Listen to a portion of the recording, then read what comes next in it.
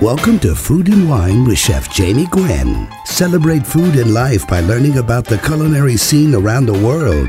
Speaking with chefs, artisan food makers, farmers, authors, and tastemakers who are passionate about everything delicious. A very good weekend to you, food lovers. Chef Jamie Gwen in your radio, and a very almost happy holiday season to you. We are planning and prepping for Thanksgiving feasts and holiday gatherings and all of the delicious eats in between. You've tuned in to the coolest culinary conversation on the radio, and the delicious conversation starts right here and right now. Whether you just love to cook, or you're an aspiring culinary student, whether you're a Food Network junkie, or you make great reservations, whether you love to cook or love to eat, I like to say we will definitely be friends, and you are bound to find something that you'll love on this show. I hope you'll visit chefjamie.com, all new and improved, coming soon. Wait till you see it. It has forums and features and recipes and videos and more, but you can take your cooking skills to the next level just by staying tuned.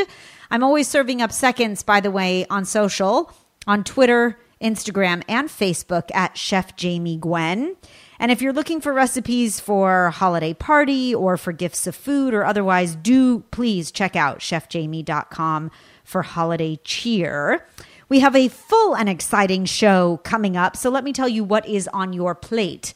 Great British Bake Off fans rejoice because Lottie Bedlow is here, and she's awesome with this beautiful, just extraordinary sense of humor and a loosey-goosey easiness about her. She is making baking better by telling you to bake imperfect. That's right. She's sharing her tips and tricks and encouraging us all to bake with reckless abandon. Her new book release, Baking Imperfect, is getting rave reviews, and she's going to sit down and dish. Also, we're giving you a seasonal update on the best produce for Thanksgiving and more, because our resident produce guru of Melissa's Produce, Robert Schuler, will be here, and you're going to want to know what to bake, which squash to roast, and how to garnish it, right? The best of seasonal produce coming up. But first, it's time. It's time to start thinking about mashed potatoes again. Oh, yes, it is. This is a lesson in mashed potatoes so that you are the best cook you know, because fall braises and hearty winter fare and Thanksgiving, yes, they are all approaching. But how good are your mashed potatoes? Now, while mashed potatoes look deceptively simple, I believe that they are an art to master. And I wanted to give you the lowdown on glorious spuds. Here's how the cooking process goes for mashed potatoes. And by the way, this applies to any potato cooking for that matter. You start potatoes in cold water so that they come up to temperature with the water and they cook evenly. And I cook potatoes for mashed potatoes whole because I feel that they don't absorb as much water and they retain their flavor better that way. And yes, they take longer to cook, but that's okay because I don't make mashed potatoes every week, and I'm willing to pour some love into them to make them just phenomenal. And I like to season the potatoes, and I say that in quotes, and I'll tell you about that in a minute. Now, the dairy. It is very important, different than the cold water you start your potatoes in, that your dairy be warm before you add it to your mash. That's my best chef's tip. Whether you adopt my recipe or not, or you use your great-grandmother's, which I respect, please make sure that the dairy you choose to add to mashed potatoes goes in warm.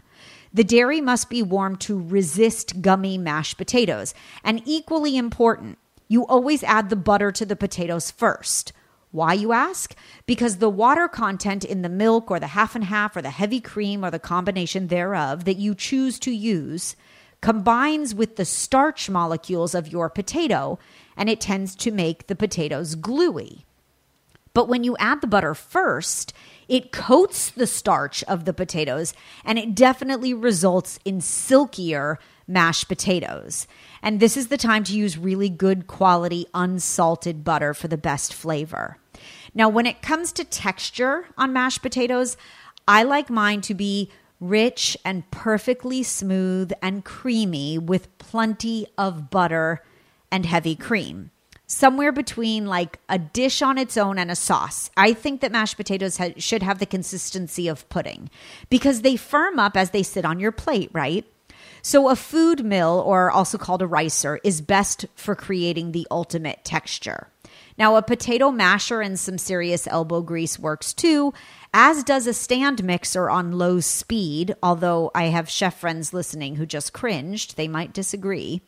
But please do not use your food processor because the potatoes are guaranteed to overmix and get gummy.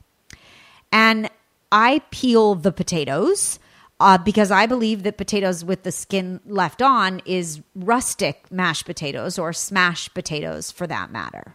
Now, you can make mashed potatoes in advance of serving them. Hooray! If it's just an hour or so, you leave them in a glass mixing bowl covered with plastic wrap, and you put the bowl over very gently simmering water. It's a water bath, right? If your mashed potatoes were made the day before Thanksgiving and they've been refrigerated, the best way to reheat them is to place them in a low oven covered for about 20 minutes or so. You might need to add a little more warm milk or cream to better the texture. But there is always the ultimate recipe. And these are my very best mashed potatoes. They are incredibly smooth and flavorful. Wolfgang Puck taught me you throw peeled garlic cloves into the water when the potatoes are cooking, and then the cloves are pureed or riced with the potatoes themselves, and this subtle garlic flavor permeates beautifully. Now, you can substitute sour cream for creme fraiche if you prefer, but I really love that delectable richness and that slightly tart flavor that comes from using creme fraiche.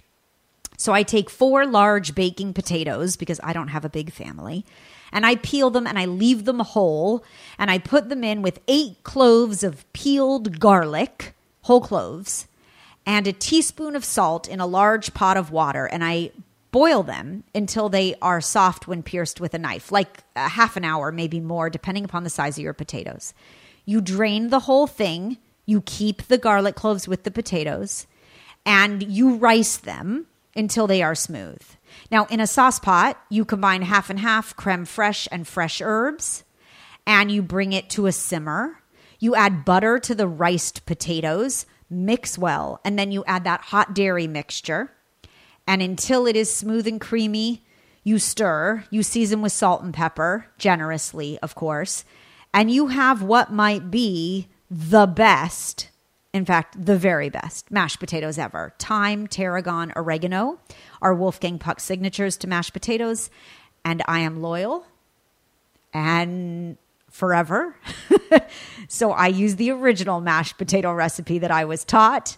And you can too. Just email me, jamie@chefjamie.com. Oh, they are so good. A quick nod, if I may, for food news this week, because Jose Andres's portrait is currently going up on display at the National Portrait Gallery. And this is a big deal.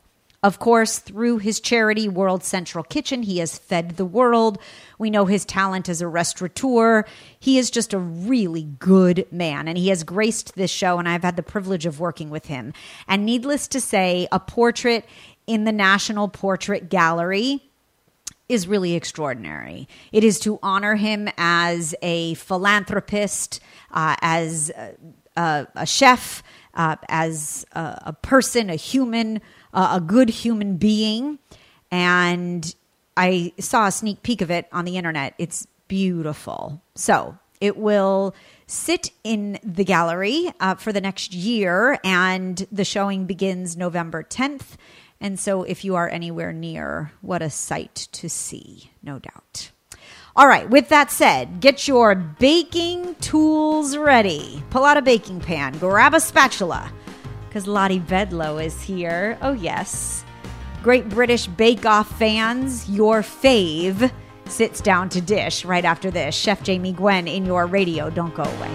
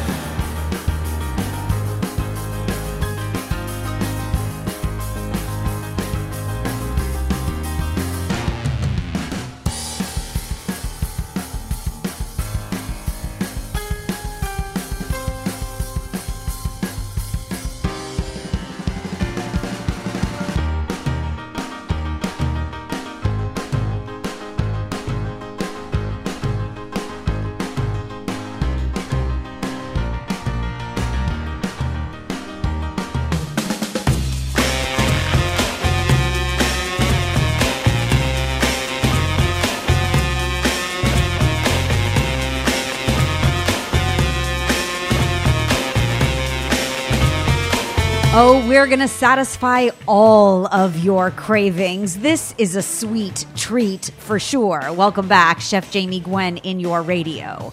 If you know and love the Great British Bake Off, you know and love fan fave Lottie Bedlow. From season 11, of course, the self-taught through trial and error, beautiful baker that makes food that tastes so good for the people that she loves, is now the author of Baking Imperfect. Her cookbook, just released, is getting rave reviews from Publishers Weekly and Epicurious.com. She is a delight to watch and to cook with, I will say, and a very inventive baker with a beautiful sense of humor and an emphasis on flavor over flawlessness. This Great British Bake Off contestant has become all the rage, and she's sharing her best tips and tricks, sweet and savory, for the holiday season. The book is entitled Baking Imperfect. She says, crush, whip, and spread it like nobody's watching. And so we're going to do just that with you, Lottie. I am so delighted to have you here. Welcome. And congratulations. Thank you so much for having me. Yes, of course. Kudos to you. You know, I've done a lot of research on you, and I loved watching you. But I'll tell you, the book is really a beautiful representation of who and what you are. Does it feel triumphant to you? It really does. It was a long process. I don't think anyone gives you any warning. I mean, you would know, that writing a book is really quite tricky. Yes. And I think that I had lots of ideas, and I wanted it all to come together. And the reason that it took me so long to get it out there was that I wanted it to be just right. And I'm really proud of it. I think we've done well. You've done really beautifully, and it screams you. One of the things I love about how the culinary world and the internet and great bakers everywhere are highlighting you is that you are your true self, right? You are self-taught, but you are all about the imperfect. And if it doesn't work out right, make it into something else or try again, you say. And I think there's a wonderful looseness to that appeals to so many, especially bakers. Yeah, I hope so. I think that, as an amateur baker and as someone who looks for inspiration online a lot, on Instagram or, on TV shows, it's very easy to be put off and to feel quite daunted by the idea that there are, these kind of levels of perfection out there. What you're going to turn out from your home kitchen is not what, that's not what, it's not going to look like the front of a French patisserie shop window. Do you know what I mean? That's what people need to get their head around, is that it's two different types of baking. And what I wanted to remind people with this book is just to enjoy the process. Baking is fun. Being on the show taught me how to fail. I mean, pretty spectacularly on a couple of the episodes, but how to fail and pick yourself back up and laugh at it, laugh at yourself. And just, it's a messy process, and one that should be fun, I think. And that's I'm just there to kind of give that reminder in the book. Yes. And what a joyful finish it brings you when you choose the joy of baking, right? What is life like for you, before we dig into recipes? What is life like for you now? I mean, you come from the theater world. You've not been to America. In fact, until this trip, I want to hear about your experience in America. But do you see life differently? Have you embraced the fanship and all the love? I've been so incredibly lucky. And if you had told any one of my close friends or family members that I was going to put myself on a TV show, they would have been like, that's not her, get out. That's absolutely not something that Lottie would do. And yet I did it because it was in COVID and I was working in theatre and there was just no live theatre. So we had to do something. I applied for the show. I never thought I'd get on. I just did it to kill some time and to distract me from thinking about work and COVID. And I did it. I got on the show and I've just been so lucky. The response was incredible. I thought no one's going to go for this, this little old me kind of messing up and making a scene of things. And, I've got hair all in my face and people were thinking, I just thought, God, this is not going to go down well. And especially the Americans have been so lovely. My following on Instagram is a 50-50 split between the UK and the US. Huh. And I just knew that I had to come over here as soon as possible. Like I saved up my pennies and I got over here as soon as I could just to kind of talk about the book and meet everyone out here because they've all been so supportive and lovely. And good for you. Tell us what your first experience in America has been like. It has been incredible. I've been here, I think I've only been here a week. I go home in a couple of weeks, but I honestly, feel like I've seen enough, so much. I've just seen so much. So there was just one guy I saw a couple of days ago just going down the street. He was on Broadway and he was on a skateboard dressed in a full suit of armor.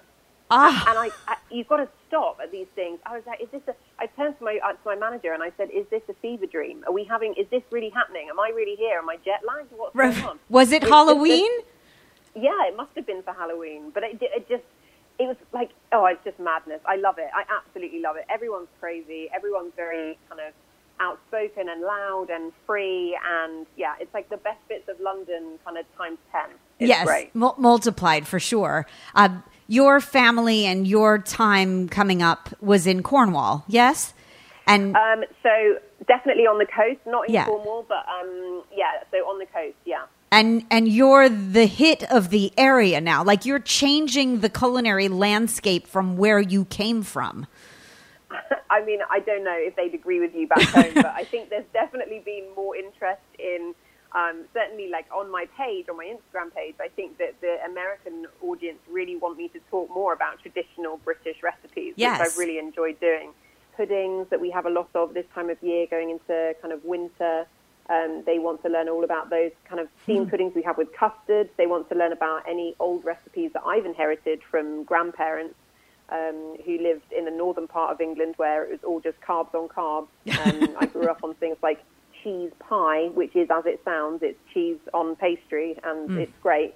So there's lots and lots of good responses to those kind of recipes, and a lot of those recipes made it into the book because I just wanted to share those, certainly in the final chapter in Pass It On Please. That's all about sharing those kind of family recipes. Yes, and that leads me to every page I marked in Baking Imperfect that I can't wait to make. And maybe we should kick it off then. Tell us about malt bread, because Granny June used to deliver malt bread to your house, and I love anything malt, Lottie, anything. Yeah, it's a classic. Malt bread is just so warming, and as a kid, I remember thinking, I don't want the malt bread because it has like dried fruit in it, and I'd always think like, oh no, I don't want things with dried fruit. We used to call them dead flies. Like if you had like a biscuit with raisins in, we call it a dead fly biscuit. No one wants that. You want chocolate, not raisins. Right. But as I got older, I was just like, where's this malt bread coming from? And it was just amazing. It's malty. It's sweet. It's not too sweet. You have it with tea. You can toast it. You can put it with like thick layer of butter on there as well. And we just used to fight over the ends. So the two ends that you cut off, obviously. The heel, like the tough, chewy bits, the heels, And so we just fight over the heels always. And so, that recipe had to go into the book. Okay, Lottie, we have to take a quick break because you're making my sweet tooth hurt in such a good way. More with the Great British Bake Off fave, Lottie Bedlow, and her new book release, Baking Imperfect, right after this.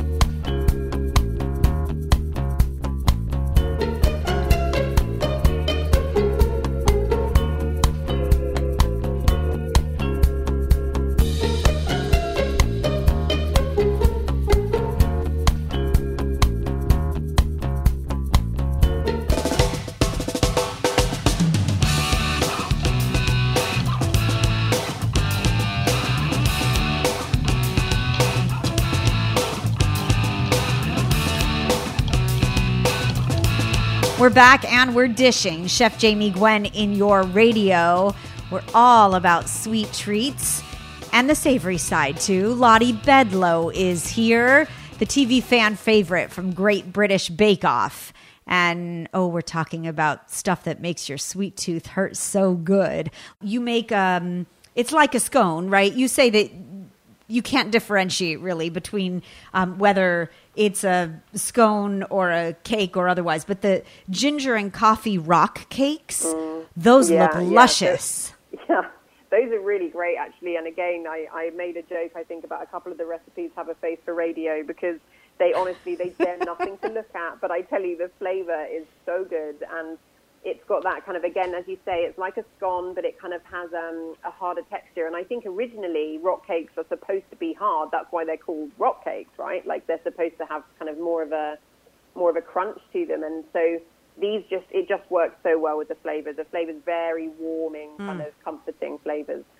I love all the crunchy bits. The caramelized exterior is everyone's favorite part. And, we talk a lot about a depth of flavor on my show. And it's been long known that if you add a little bit of coffee or espresso powder to your chocolate brownies, they come alive with flavor, right? So I can imagine that coffee intensity with the ginger and this sweet caramelized cake just being luscious with a cup of tea or coffee goes so well good with a cup of tea. Yeah. Okay. Yeah, it's a good one. I'm moving on to puddings now. And by the way, if you've just tuned in, you're late because Lottie Bedlow is here, the delightful and decadent baker that you know and love from the Great British Bake Off, of course. Lottie, this is genius. So what made you make a chocolate waffle pudding? And tell us how. It's wobbly, right?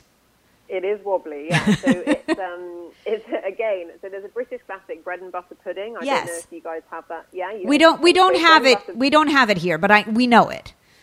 We know. Okay, great. So it's the same premise as that. Instead of using your white bread with butter, I thought, why don't you just use waffles instead? Smart. So we're taking waffles and then putting kind of chunks of whole chocolate in there, and then using a chocolate custard poured over the top and then baked. And so when that comes out, that custard gives it that really lovely wobble. And then when you slice into it, you just have the molten chocolate in there as well as the custard. So it's like an all-in-one dessert. Yeah, but it's genius. You're using store-bought chocolate waffles, so you have a quick bake here. And what we would call in the States, in the Southern style, like a spoon bread, this is your pudding cake, essentially, right? Spoon it out into bowls and finish it with vanilla bean ice cream. I love that all throughout the book you use vanilla paste. I have a tremendous passion for vanilla paste over vanilla extract. Yeah, you just don't get the same flavor with vanilla extract. And I think you have to think about where you're spending your money, right? Because times are hard at the moment. They certainly are back home. Yes. Financially, you've got to think about where you're spending the money on ingredients. And I think there are a few things that you can cut corners on. But I think when it comes to vanilla, you really want to get the vanilla bean paste and use it sparingly because the extract, you need to use twice as much to get even a remotely similar flavor. Yeah, you get such a better flavor from the paste. And we can get it everywhere here. It's now very accessible and available. And I think it's just beautiful. I put it in everything. I put it in my son's French toast in the morning just so I can smell the waft from the pan, right? Something beautiful about it. Okay, another genius inspiration. And I love, by the way, that your personality flows through the cookbook because you say, and I quote, making decisions is hard, right? So if you should have a calzone or a lasagna, which do you choose? You call it calzagna. So fabulous. So it's exactly that. I wanted the two things. I just thought, what goes into a calzone, and I thought, and I love all these flavors, but what would be great is if I didn't have to choose on that Italian menu and I could put the lasagna in there, including the pasta.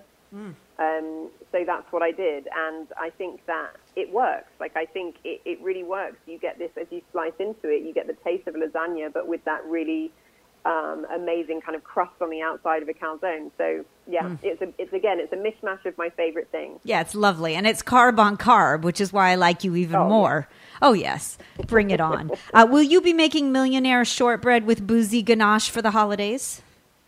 I absolutely will. Yeah. That is a family favorite, and the more booze that goes into the ganache, the better when it comes to this time of year. Yes. Just keeps the family, when there's any friction going on in the family, I just pass out this boozy ganache and we're away, everyone's getting on. So, there'll definitely be a portion of that.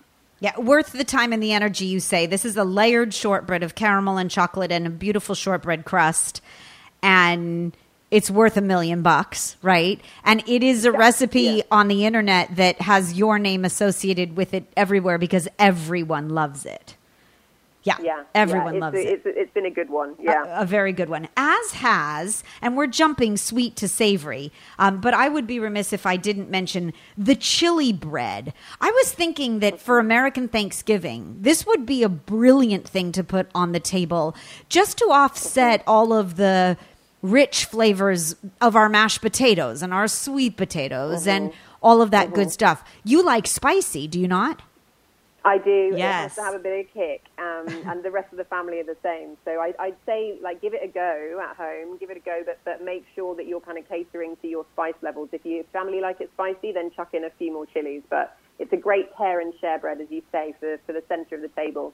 Yeah, beautiful bread loaf infused with chili flakes. And then you say to slather on it, is it Cheese Dream? Yeah. So the cheese dream is a recipe from my great grandmother, who unfortunately passed away before I had a chance to meet her. But I have her legacy in the form of her cookbook. So one of her favorite recipes to make was cheese dream, which is effectively what you guys over here would call a grilled cheese. But the cheddar is very important. But also using this chili bread as your bread means that you get this amazing cheesy chili kick. If you make so basically what I'm saying is make a grilled cheese with this chili bread and it'll be great. Yeah, it'll be awesome for sure. Tell us how much you hate Christmas pudding. This will be the English inspiration for all those that want to embrace British desserts. Yeah, so Christmas pudding, I mean, it's divisive. People at home either love it or hate it, and I have always hated it. It is dodgy, but not in a good way. It is just full of these dead flies we're talking about, these raisins. Dried fruit, right. Dried fruit. No, I can't be getting on board with it. And also, you have to make it in October when you make your Christmas cake. So, no one has time to be making a Christmas cake and a Christmas pudding. So the recipe in there is literally called I Hate Christmas Pudding. Yes. And it is a perfect, quick and easy way of replacing what you need on the table in place of a Christmas pudding. So it's a dome-shaped steamed pudding full of kind of orangey, citrusy flavors that you want at Christmas time. Yes, and the photograph of it, aflame, right, ignited, is a spectacular wow. It's the center of the book, a 2-page spread, and this gorgeous cake with caramelized, sugared orange slices, literally ignited. I can't wait to take that to the table at the holidays. That's a wow. Yeah, it's great. And that's what we always do with the Christmas pudding is you warm up a bit of brandy, you pour it on top, and then you set light to it at the table. And that's a very traditional kind of thing. But, I'm always the one who wants to set light to it and then never eat it. So this way, you get to set light to it and it tastes good. And the flame just kind of, if you put brandy over, you can put any kind of high alcohol liqueur over the top. It burns off the alcohol, obviously, when it's on fire. So there's no need to worry about giving it to the kids. And then you have, it just helps with the caramelization and the flavor. Oh, beautiful. I know from reading through your book, you're not a brandy lover. You're a whiskey girl.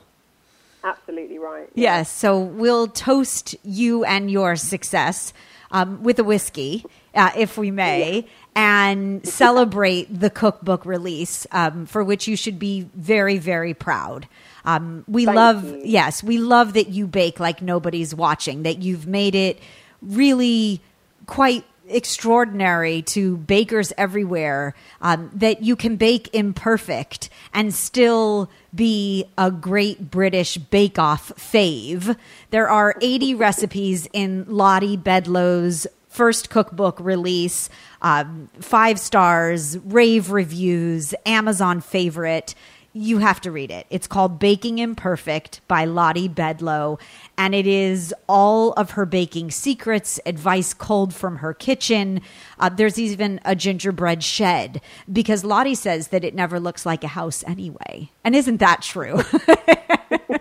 So true. I can't wait to make no-skill soda bread and share more of your sweet treats with your beautiful enthusiasm, Lottie, at my holiday table. So thank you. Thank you for sharing your time and your passion. I wish you continued success. Thank you so much for having me. It's been amazing. Thank you. Thank you. The book is Baking Imperfect. She is Lottie Bedlow, and she is Great British Bake Off's huge success. Don't miss it. Chef Jamie Gwen in your radio. There's more fabulous food right after this. Don't go away.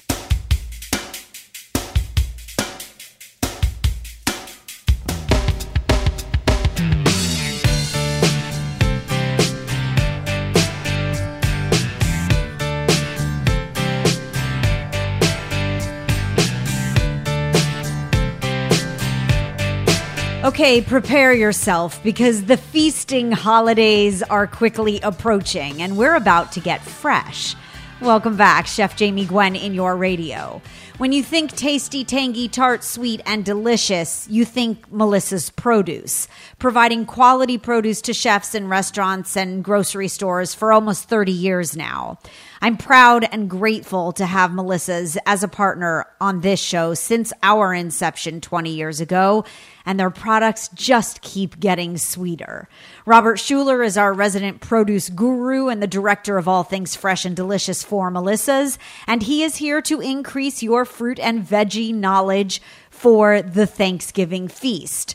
So, Robert, welcome back. First off, what is trending, in the produce world as winter is coming up and all those cold weather? I love the cold weather fruits and veggies, so tell us. Yes, so, we are in a new abundant supply during this fall, heading into the winter time, and so many changes are happening in the produce department. And for the upcoming exciting Thanksgiving holiday, with all these delectable, savory, and sweet fruits and vegetables that are available to us, this is a great time for variety apples, variety pears, citrus, persimmons, pomegranates, very fall flavors there in terms of fruit. Veggies, you've got exciting rainbow carrots, potatoes of every single sort, variety onions, and a lot of root vegetables that are extremely popular for the upcoming holidays. Yeah, so let's start with the fruit that you talked about, because that screams fall to me, right? Butterscotch pears. There is just something so brilliant about a butterscotch pear. I mean, if we could talk about its virtues for a moment, it has the greatest crunch. It's super juicy. It's certainly feeds a crowd. I mean, it's this big, beautiful cross between an apple and a pear, in my opinion. And my son, Jagger, as you know, loves them. And they never oxidize on a grazing board. They keep their crunch and texture in a pie, or if you're making a crumble. They're brilliant. Yes. These butterscotch pears are in the Asian pear family. Yes. They are in the shape of an apple. They're golden on the outside. They crisp like an apple, but the flavor's all pear. It's the only pear, and very few apples even do this.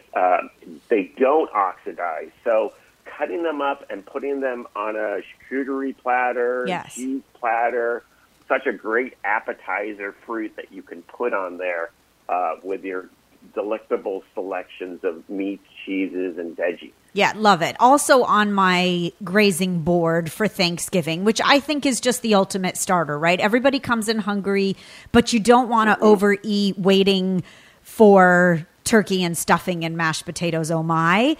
The new guava paste from Melissa's is fabulous. I mean, the flavor is so beautifully pure. That will make a place or have a place on my grazing board as well, as will the dried dates and figs, and then all the autumn grapes. Yes.